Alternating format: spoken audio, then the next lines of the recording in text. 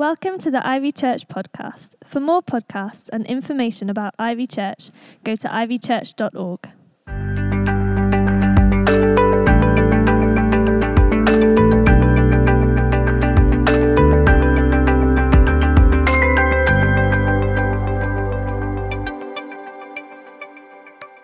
For us to go around to many churches right across Greater Manchester and into the wider context of the UK. I can't remember what the final tally was, but I think it was more than 40 churches that we're visiting this morning. I know that all sorts of people were being hit up to say, oh, could you go to this church? Could you go? And people were like, I've never spoken in a church before. You'll be fine, go do it. And when I found out that I was coming here, I was really delighted because I was like, wow, I've never had the chance to share at Ivy Disbury before, so it'd be great for me to be there. And also, because it's the home church, it's an easy one because I don't have to explain too much about the Message Trust to you guys because you know us well. You've journeyed with us. Andy Hawthorne, the founder of the Messages, part of this church community. And at first I was like, this is great. They've given me the easy one to do. And then I stopped and I thought, hang on a second.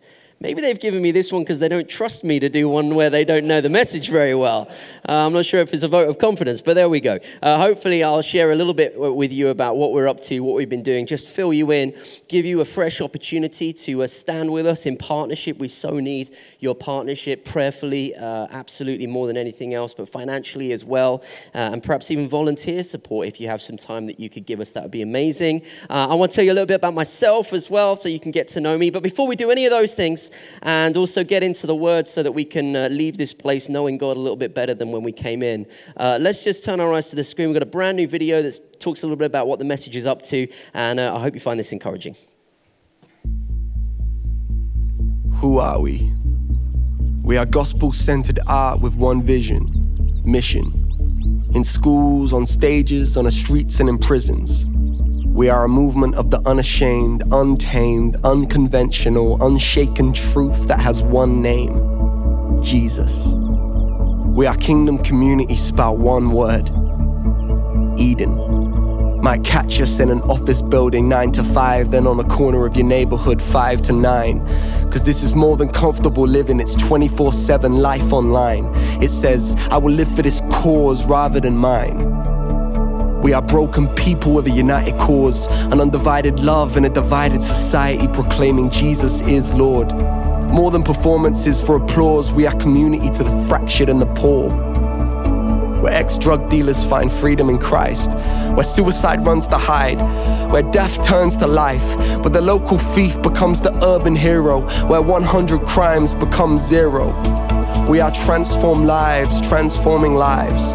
We are God-shaped enterprise, where ex-prisoners and addicts find their home and become more than ever dreamed or hoped. Cause in a world saying, I can't do it, we say, yes you can. You can take a stand, find who you're meant to be, discover your identity in the Maker's plan. Cause we won't sit back whilst the generation dies. We advance through your city proclaiming real life. We train up the next generation to effectively proclaim Christ. We are a movement of laid down lives refusing to hide. We go beyond music and take people higher. We're not about fame or being admired. From the ones and twos to venues filled with thousands, we are unashamedly proclaiming Jesus. This is more than a job. We're born for this. We're called to this. To every tongue, race, face, and nation, we are community transformation, equipping identity proclamation. We are conveying the gospel with word and action, transforming lives, calling the next generation to rise. We are the Message. So I've been at the Message now for 5 years. I'm an evangelist. I've been preaching the gospel, traveling and preaching the gospel for 20 years next year. I know, right? Thank you. That makes me feel good about myself. 20 years next year, and I can see some of you are looking a bit confused right now. You're thinking, how old are you? Like, when did you start preaching the gospel? Yes, good nod. That was the right response. I don't want to see anybody shaking their head saying, no, you look as old as you say you are. Yeah. No, that was the right response. So thank you for that. And it's been the great joy of my life, really, to be at the Message for the last 5 years, to be surrounded by like-minded, like-spirited people who are just passionate to get this precious gift that we have, the gift of the gospel, which is the only hope that the world has. Don't get me wrong, you just because you don't believe in God doesn't mean that you're not any use to him. You can do all sorts of amazing practical things without even knowing that they represent his goodness. But the one thing that you can never do is help somebody to turn their experience of life into the thing that they were always supposed to be, which is a worshiper. That's what we're here for. The Westminster Shorter Catechism, which was a series of questions and responses that were designed to help people understand their faith, and in particular with the shorter version, children, to just get a basic understanding of their faith. I actually think we need to bring some of that back, because I think a lot of people don't really know what their faith is a lot of the time these days. And the very first question and answer in this catechism, is more than 100 questions and responses, is what is the chief end of man? In other words, what's the meaning of life? I'm sure you're familiar with this. And the simple answer is the chief end of man is to glorify God and enjoy him forever. To glorify God, to know him, and to enjoy him forever, to be worshipers. And if you worship anything other than Jesus Christ in this lifetime, you will be unfulfilled. You will be unstuck. You will be part of the problem instead of being part of the solution. You'll be a chaos maker instead of a peace bringer. But God, by his grace, has sent us Jesus Christ so that we, where we had chosen death for ourselves in rebellion, by running away from God, can know life, because Jesus has taken our place. And through his resurrection, we can share in his new life. What kind of life is that new life? It's true life. It's the life that you were created for. Every human being that has breath in their lungs exists, but only those who know Jesus Christ live. You weren't created for existence. You were created for life. Life is only found in Jesus Christ. This is the message and the hope of the gospel. We can come home. Even though we ran away, God's saying you can come home. Put your trust in Jesus Christ and know his life and his love and his hope and his fullness. And this is what we're trying to do through the message, is take this message through all of the different ways that we do it. And I want to say from the bottom of my heart, sincerely, personally, from myself, but on behalf of the entire message team, thank you so much for standing with us, for praying for us, for giving financially, for coming along to events, for partnering with us in various events, whether it's higher tours where we're going and reaching young people in schools and at concerts, whether it's Eden workers on estates, whether it's our MEC, our enterprise, where we're trying to help ex-addicts and offenders get connected into a new way of living that is Jesus-centered but has a practical outworking in terms of their living conditions and their work environment and their training and so on. Thank you. We literally cannot do it without you. But even if we could, why on earth would we want to? We're family. We should do it together. I am thankful that God, by his design, has made it impossible for us to do it without you, because it shouldn't be you and us. It's us together as one. We are family. And sometimes I think we forget that, and sometimes we lose that. And whenever we lose the idea of us being family, and it starts to just become church as a social club, or church as a gathering, or church as something that we do, or a cultural identity within our nation, which is increasingly less so. And I think, by the way, God's doing us a favor there. I'll come back to that in a moment. We got to actually shake that off and say, no, it's none of those things. It's family. It's family. The Bible says in John chapter 1 that we have been given the right to be called children of God by what Jesus Christ has done. We have been adopted into the family of God. Not an arbitrary family that has no identity. No, a family that has an absolute, clear-cut, definitive, knowable identity. We are sons and daughters of the King of the universe. You know what that means? That means that you inherit all of the blessings of the kingdom. And the primary blessing of the kingdom is God's identity. What's God's identity? He's good. He's love. He is peace. He is life. He is hope. He is light. You inherit that reality when you recognize that he is who you were created for. And we can have relationship with him as his sons and daughters. Therefore, amongst ourselves, brothers and sisters in Christ, getting to go and represent the kingdom of God in the community rather than some social club with a few nice values. No, that's not going to do any good, because values have a limitation. And the limitation of a value is as well as it's lived out in your life. Now, we want to live them out well, but the kingdom of God has no limitation, because the kingdom of God can move into an imperfect life and take you in your weakness and your frailty and your imperfection, and it can turn you into something beyond your wildest dreams. It can actually turn you into the person that you were always supposed to be.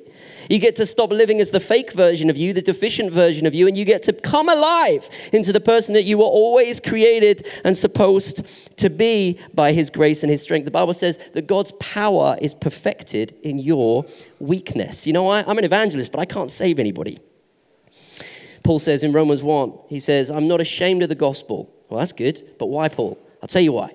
because it is the power of God to bring salvation to all who believe. It's not the power of Ben. And it's a good thing that it's not the power of Ben, because if it was the power of Ben, there'd be a lot of people not getting saved. Let me tell you, I'm driving into work in the morning, driving down the motorway, the M60, and we know what the M60 can be like in terms of wrestling with our faith, right? So we're driving down the M60 and someone cuts me up on the motorway and I'm like, oh, good for you. You might get where you're wanting to go a little bit quicker, but where you're going is hell. Because I'm not saving you now, because the power of salvation belongs to me. No salvation for you, my friend. Because I'm a frail and broken human being and I need God to show me what grace is. Fortunately, he's consistent and God will withhold salvation from no one who comes with a sincere heart and says, God, I need you. And we all need God. And fortunately, he doesn't hide himself from us. He doesn't withhold his love. He is with us. And he simply says, here is the gospel. You decide. Will you make me Lord, which is what you are always supposed to do? Or will you choose something else? That's what we're trying to outwork through the message. And we're just trying to be faithful to what God's asked us to do. And we get opportunities to go into some environments that maybe you don't. You have friends, family. Some of you are involved in other ministry opportunities. Praise God for every opportunity that comes your way. And I pray that out of a life that is given to him in submission, that is empowered by him, even in your weakness, which is awesome, that is given opportunity in the day-to-day. I said I'd come back to the fact I think God is giving us an opportunity in the here and the now. I actually kind of think it's good that we've gone post-Christian as a culture. You know why? Because I don't think we were ever really Christian as a culture in the first place. It was a label that allowed us to get comfortable with the fact that a lot of people go to church on a Sunday. God doesn't care how many people go to church on a Sunday. He cares about your faith. He cares about what does it look like to be family together in every moment of every day, coming together for sure. How cool is it to think that right now across the world, there are millions, billions in fact, of people who are saying, Jesus Christ, you are Lord. And we come together as a family. But it has to be that. It can't be a social club. It can't just be something that we do. It has to be who we are. It's our identity that Christ has won for us. And so God gives us these opportunities culturally, societally. Look, I don't know whether God wanted Brexit to happen or not, but I know that the outcome of what's happening politically with Brexit is that our country is a little bit confused and messed up right now. You know what I say? Okay, let's go use that to our advantage. No, better yet, let's use it to the kingdom's advantage. Let's go and actually say, are you uncertain about some stuff? Like, it's kind of tough right now, huh? There's some difficult things going on. Well, let me show you where I find my certainty, because it's not in politics. Not that I'm disinterested in politics. Not that I don't want to cast my vote if I get it. Not that I won't want to think seriously about what I'm going to do politically to bring something positive to bear. It's important that we think these things through. But my hope is not in politics. My hope is in Jesus Christ. And with Jesus Christ at the center of who I am and at the center of the church, let me tell you, we can stop moaning and complaining about the problems that are going on in our culture, and instead we can sing joyfully about the consistency and the goodness of God and go and be part of the solution instead of contributing to being part of the problem.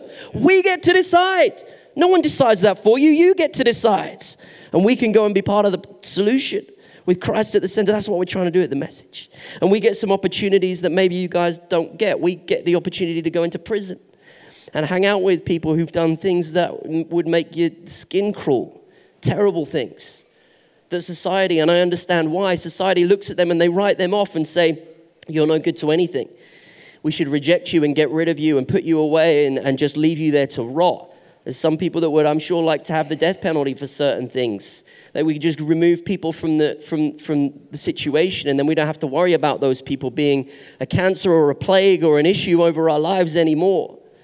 That's not the way the Bible talks about it. The Bible talks that there is hope for all people because of what Jesus Christ has done. And everybody is a potential child of God, which means everybody is a potential brother and sister for us to reach out to.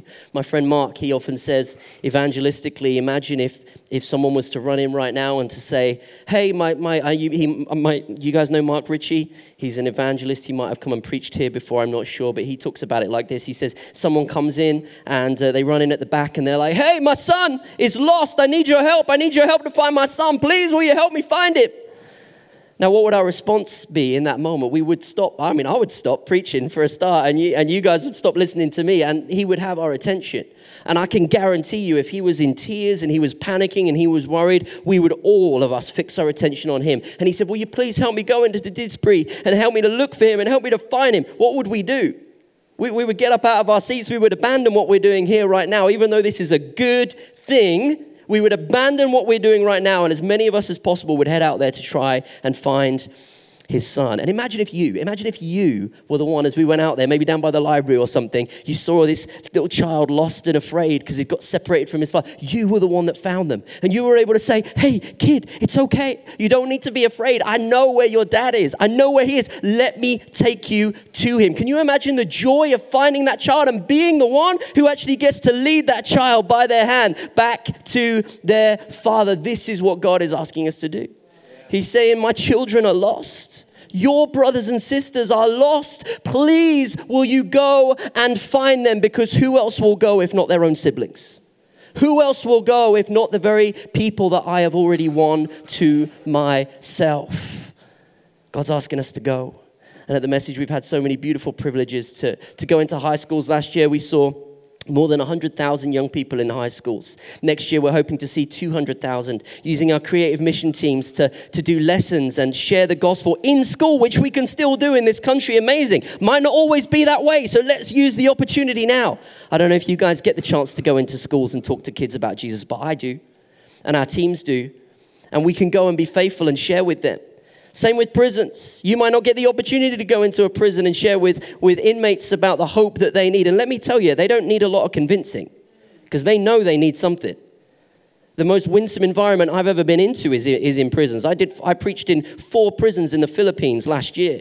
And every single prison I went into, every single person, 300, 400, 500 inmates, every single one stood to receive the gospel each time. And what happened was, by the 4th time, you know what I was doing? I was putting in so many clauses about only stand if this, because I thought I was making it too easy for them. And I didn't want them to just stand. I wanted them to receive Christ. So I would put in more and more clauses. And by the final one, I'm like, oh man, I had about 10 different clauses that I'd put in. Yet still all of them were standing. And let me tell you, it's got nothing to do with whether I can preach well or not. It's because they know as they hear the plain message that they need Jesus. And so as we have opportunities to share these messages out in the world, people hear them and they, by God's grace, get to decide what they do as their heart comes alive by his power. We have our Eden projects, which I know you guys know about, moving people into challenging neighborhoods and just trying to be salt and light in those environments, not doing projects in estates, but being part of the estate, being family within the community. And we have launched more than 70 of those over the years. I think there's about 50 active ones currently going across the UK and beyond, as we now have hubs in starting in Manchester, 30 years ago, and now in South Africa and Germany and Canada and bubbling up all over the place. And let me tell you this, we have not gone looking for those opportunities. Those opportunities have come our way. Why does that happen? Honestly, and I think this is an encouragement for all of us, when you simply just say, God, I'll do whatever you want me to do. I'm not looking for a platform. I'm not looking to claim territory for myself. I just want to be faithful to what you've asked me to do. You know what God does? He increases your sphere for his glory because he knows you can trust you with it. When you elevate yourself to a platform, you have to keep yourself there. That's no good. You'll spend all of your time wrestling with your opportunity. But when God takes you to where he wants you to be by his grace, you can just ease into the opportunity and allow God to do what he wants to do through you. And his power is perfected in our weakness. It's good that we can't do it without him, because what kind of a God would he be if we didn't need him? We need it.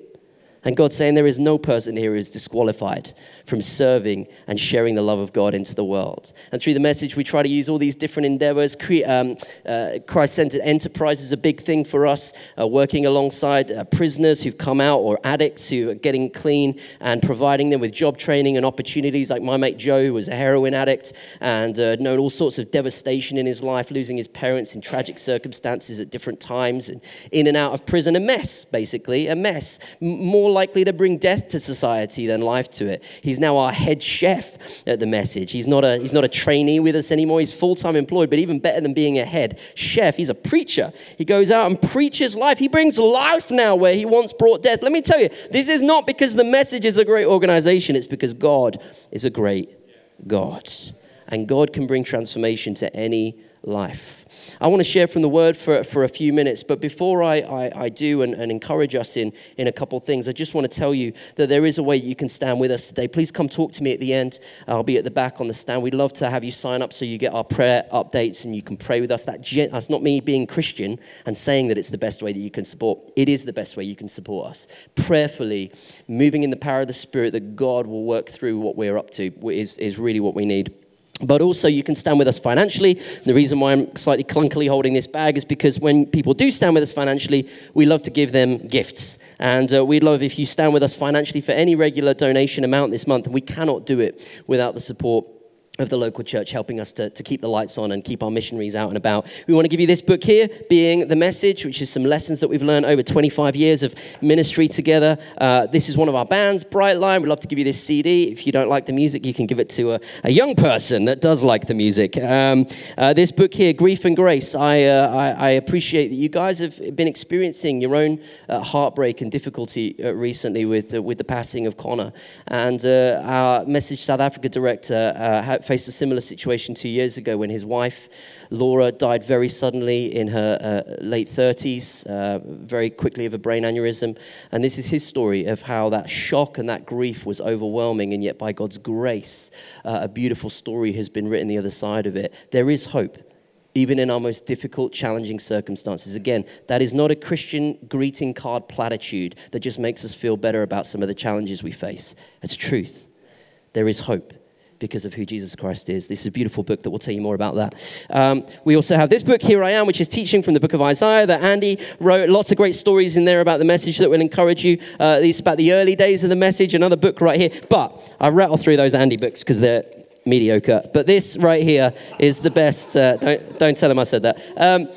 This is they're very good. I promise. This is the real beauty in there. This is a USB stick in here that has 100 talks on it from the message where we've had guest speakers come, some of the best speakers from around the world over the last 10 years or so who've come and shared with us as a staff team. You can't get that anywhere else. You literally can't buy it. And we want to share the wisdom that's been given to us with you guys as a church and as a family and as a community. And also I last year preached the Bible in 24 hours. Did all 27 books of the New Testament in 24 hours. It was hard work. We did it as a fundraiser, and I have all of those talks, and I'd love to give all of those to you as well. So please do come see me at the end. We only have a few minutes together to dig in the Word, and I want to honor the time a little bit better than I did in the last session. So what I really wanted to do was just reflect. I'm going to talk differently than what I did last time in the morning session. Does this get recorded? Does this get recorded? Yeah? So I'm going to do a slightly different talk to the one that I did this morning from the Word. It's going to be a little bit shorter, a little bit easier to digest because we've only got a short amount of time left together. If you want to hear the other one, then maybe you can get hold of... Oh, it wasn't recorded? It wasn't recorded. So if you want to hear the other one, you have to ask the Lord to give you divine revelation of it. But I feel like I want to share this with you instead from Mark chapter 4. And... as we move to the end, we see this famous story in verse 35 of Jesus calming the storm. So just open the Word with me, and we'll rattle through this story. And I just want to leave you with something actually pretty simple, because I've already preached a bunch of stuff about the gospel, but I think this will help us as we try to think about how we take it confidently and getting away from some of the fear that can overwhelm us in the day-to-day. So Mark 4:35. That day when evening came, he said to his disciples, this is Jesus, "Let us go over to the other side." Leaving the crowd behind, they took him along just as he was in the boat. There were also other boats with him. A furious squall came up and the waves broke over the boat so that it was nearly swamped. Jesus was in the stern, sleeping on a cushion. The disciples woke him and said to him, "Teacher, don't you care if we drown?" He got up, rebuked the wind, and said to the waves, "Quiet, be still." And then the wind died down and it was completely calm. He said to his disciples, "Why are you so afraid? Do you still have no faith?" They were terrified and asked each other, "Who is this that even the wind and the waves obey him?" Life at times can feel like a storm, can't it? It can feel like we're being tossed around a little bit. Oh, for sure. In the world, in our daily context, in our family life, in our work life, our school life, uni life, whatever it might be, it can throw up its fair share of storm. But here the disciples are just amongst themselves, and they experience a storm. Make no mistake about it, even when we're together as Christian brothers and sisters, it's not always all happy, shiny rainbows and fun times. Even amongst ourselves as believers, there can be storms. Sometimes because of circumstances in our control where we just reveal ourselves to be less than holy, and we bring something of our old chaotic ways into our new peaceful community, and it causes problems, doesn't it? We do that because we're not perfect yet. God is working on us. That's why we need a lot of grace in our churches. But also there can be situations that are outside of our control. You've faced one just recently with Connor's passing. Circumstances that seem to bring a rockiness and a storm and a heartbreak and a challenge and a pain. And we can cry out to God and we can say, God, why is this storm happening? Where are you in this storm? Jesus, don't you care that I'm being overwhelmed? That's the situation that the disciples find themselves in. And you can believe, by the way, that this was a serious situation. 1/3 of Jesus' disciples were experienced fishermen. And the rest of them would have been more than used to being out on the water and involved in seafaring. The Jewish people at this time were a little bit superstitious in some ways. They would have been slightly concerned about what lay at the deepest part of the Sea of Galilee. And as the storm comes, I suspect two things were happening. One was that the boat was being rocked. The waves were coming strong enough that it was concerning them that they would sink. But the other thing that was likely happening is that they were being pushed further and further and further into the deepest part of the sea, which they would have avoided because there was this superstition and concern that they didn't really know what lay at the depths, and there was an association with evil in the unknown. Whatever it was, they were genuinely and sincerely concerned. This is not trivial. The first thing I want to say to you is this. My job as a preacher is not to stand up here and say, God is good, you can trust him, in a way that trivializes the genuine situations and dangers that you face. Life is a challenge. The things that we experience are genuine, they are authentically challenging, and they need to be treated with soberness and seriousness. I don't desire to trivialize any situation that you go through that causes you pain and heartbreak and difficulty. However, although I want to take it seriously, I don't want to abandon us to futility. I don't want to abandon us that the only outcome is despair, because there is hope. The disciples, they run to Jesus and they're like, hey, Jesus! Wake up! How could you sleep during this? Don't you care? Don't you care that we're going to drown? You know, I thought about this story a lot over the years. How is it possible that Jesus could be sleeping through such a storm that would freak out these tried and tested disciples? And it really is, for me, only three outcomes. First one is this, that Jesus was genuinely just that tired. He'd been teaching the crowds. He'd given out so much of himself that he's just that tired that he could sleep through. So anybody here able to just sleep through? You know, I talk to my friends who have kids and they're like, I used to think I could sleep through anything, but apparently I can't. And, so I'm a heavy sleeper. I can sleep through most things, but there's a limit for me. Eventually I'm going to get woken up. Do we really believe that Jesus could just sleep because he's tired? Also, what does that suggest about Jesus allowing the tiredness and frailty of his humanity to overcome the needs of his people? That doesn't sound right to me. That doesn't ring true with what I read in Scripture. So I think, is it possible that he was tired? Yes. Tired enough just to sleep through a storm because he was that tired? No, it doesn't ring true. Second thing is this. Was he testing the disciples? Is that what it was? Did he have one eye open, seeing how they would react to this situation? Is that what was going on? Look, God does put us through tests. He never tempts. James tells us that. That's the devil's playground, tempting. There is no temptation in God. When the devil tempts you, you know what he wants to happen? He wants you to fail every single time. Temptation equals failure. God tests. And when God tests, you know what he hopes for? Success. Every time with God, a testing is looking for success. Not to teach him something or to refine you in a way that he is yet to discover. No, he already knows what's going to happen. God puts us through testing because he knows that it's the best way for us to learn and grow in things that we otherwise could not have done. It's out of his wisdom, not ours, and we have to trust. So is it possible that Jesus is testing? Yeah, it's possible, but it seems like a cruel test. And it seems like a test that they are guaranteed to fail. It doesn't ring true with how I see Jesus interacting with his disciples the rest of the time. No, I don't think it's testing. So it leaves me only with the third thing, which is this: trust.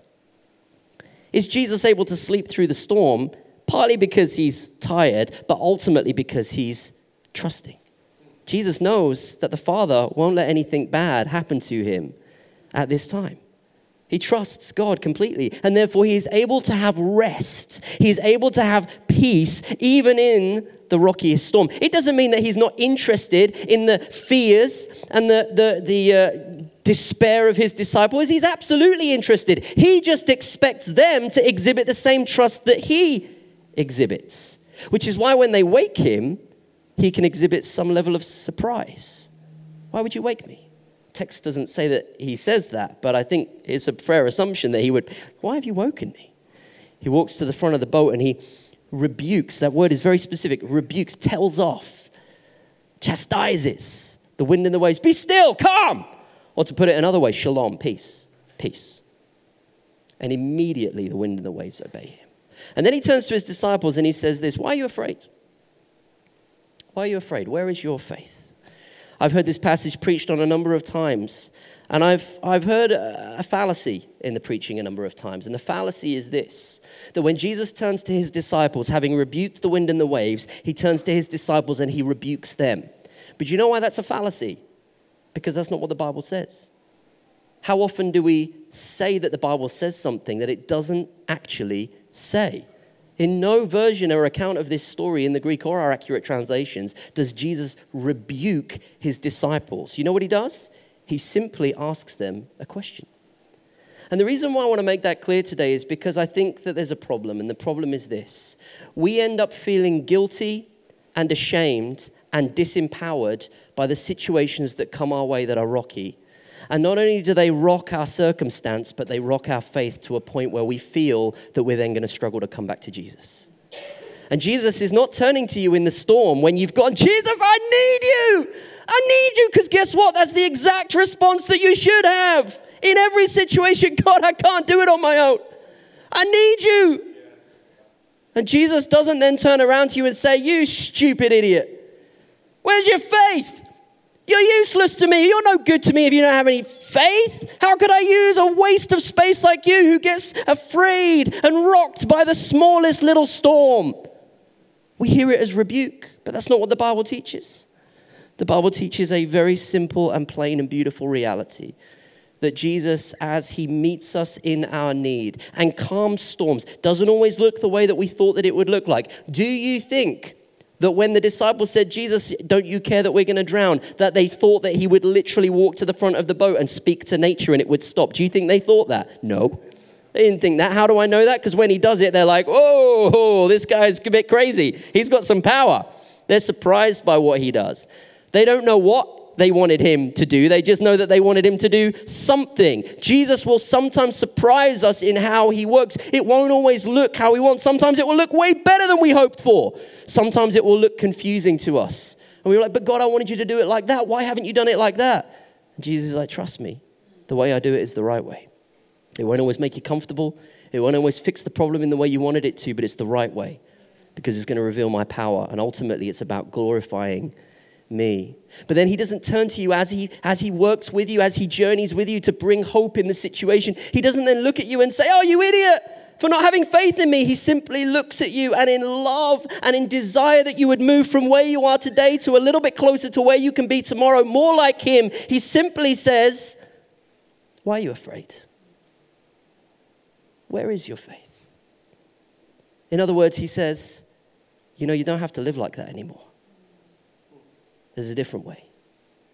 It's the way of hope. If we want to bring hope to our communities, we have to start by dwelling in the hope that God has for us. Circumstances will come our way that will take us to our limit. God does not resent you looking at him and saying, I need you. But he simply says, good, you do need me. Now trust me and see what I can do. If we want to take that hope into the world, and it's the only hope the world has, we got to carry it ourselves. I want to encourage you to close your eyes and just reflect for a moment. Invite the band back up as well.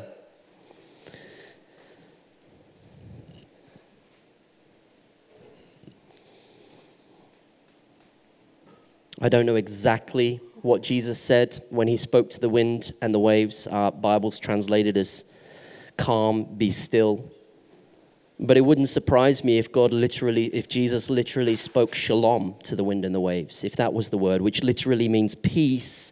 But even beyond peace, it means, look, nothing is broken, nothing is missing, everything's as it should be. There is balance, wholeness. It's a beautiful word that summarizes the victory that Christ has won for us on the cross. Oh, but Ben, this world doesn't look like nothing is missing. This world doesn't look like nothing is broken. It still looks fractured. Well, you know what? Christ has made it possible for this world to be in perfect balance. The question is, will we bring that kingdom reality to bear in this earth now, submitting to God that his hope could work through us, knowing that one day he will bring everything into perfection? In the meantime, God's saying, by all means, cry out to me because you need me. But as you cry out, be prepared to trust. Because if you cry out to me without a willingness to trust me at the end of it, what are you really crying out for? Really what God is saying is, let me be God. Let me be God. Let me be Lord. Father, in this moment, I just pray that you will be speaking and ministering to hearts and minds in this place, and speaking healing. In this time, I wonder, is there anybody here who feels that they've just recently been struggling a bit with fear, been struggling a little bit with hopelessness, been struggling with confusion over why God would allow things to happen and not work in the ways that they think that he should work? Is there confusion? Is there fear? Does it feel more like chaos than peace in your walk at the moment? If that's you, I just want to ask you to raise your hand, and I would love to just pray for you and encourage you. Bless you. See you. Bless you. Bless you. Bless you. Bless you. Yeah, I see you. I see you. Father God, to my precious brothers and sisters who have raised their hands to say, yeah, some of those things sound right and true for my walk right now. God, I pray shalom. I pray peace. I pray that we would recognize afresh there is absolutely no problem with us coming saying, Lord, do you care about us? We need you. But if the climax of that appeal is anything other than trust, why did we even bother asking in the first place? Help us to trust. God is saying to you this morning, as difficult and as challenging as your circumstances may be, and they are real, but as difficult and as challenging as your circumstances may be, what if the ultimate problem is not actually circumstance itself, but perspective? Not to trivialize the circumstance, but to say that circumstance is here. With Christ's power and perspective, that circumstance doesn't define who you are, doesn't define the life that you live, doesn't define your destiny. It is the reality of the life that we live day by day, but God is working a new story, and there is hope, and you can trust him because he is with you. He has not abandoned you to the storm. Father, would you bring peace? Would you bring fresh assurance of your goodness? A fresh hunger for your word in which we can find and stand tall on your promises. And as we receive these things for ourselves, would we go into our communities, our opportunities, and would we declare shalom over the storms that the world is facing so they can know the same hope that we know. By your power we pray these things, Lord Jesus. Amen.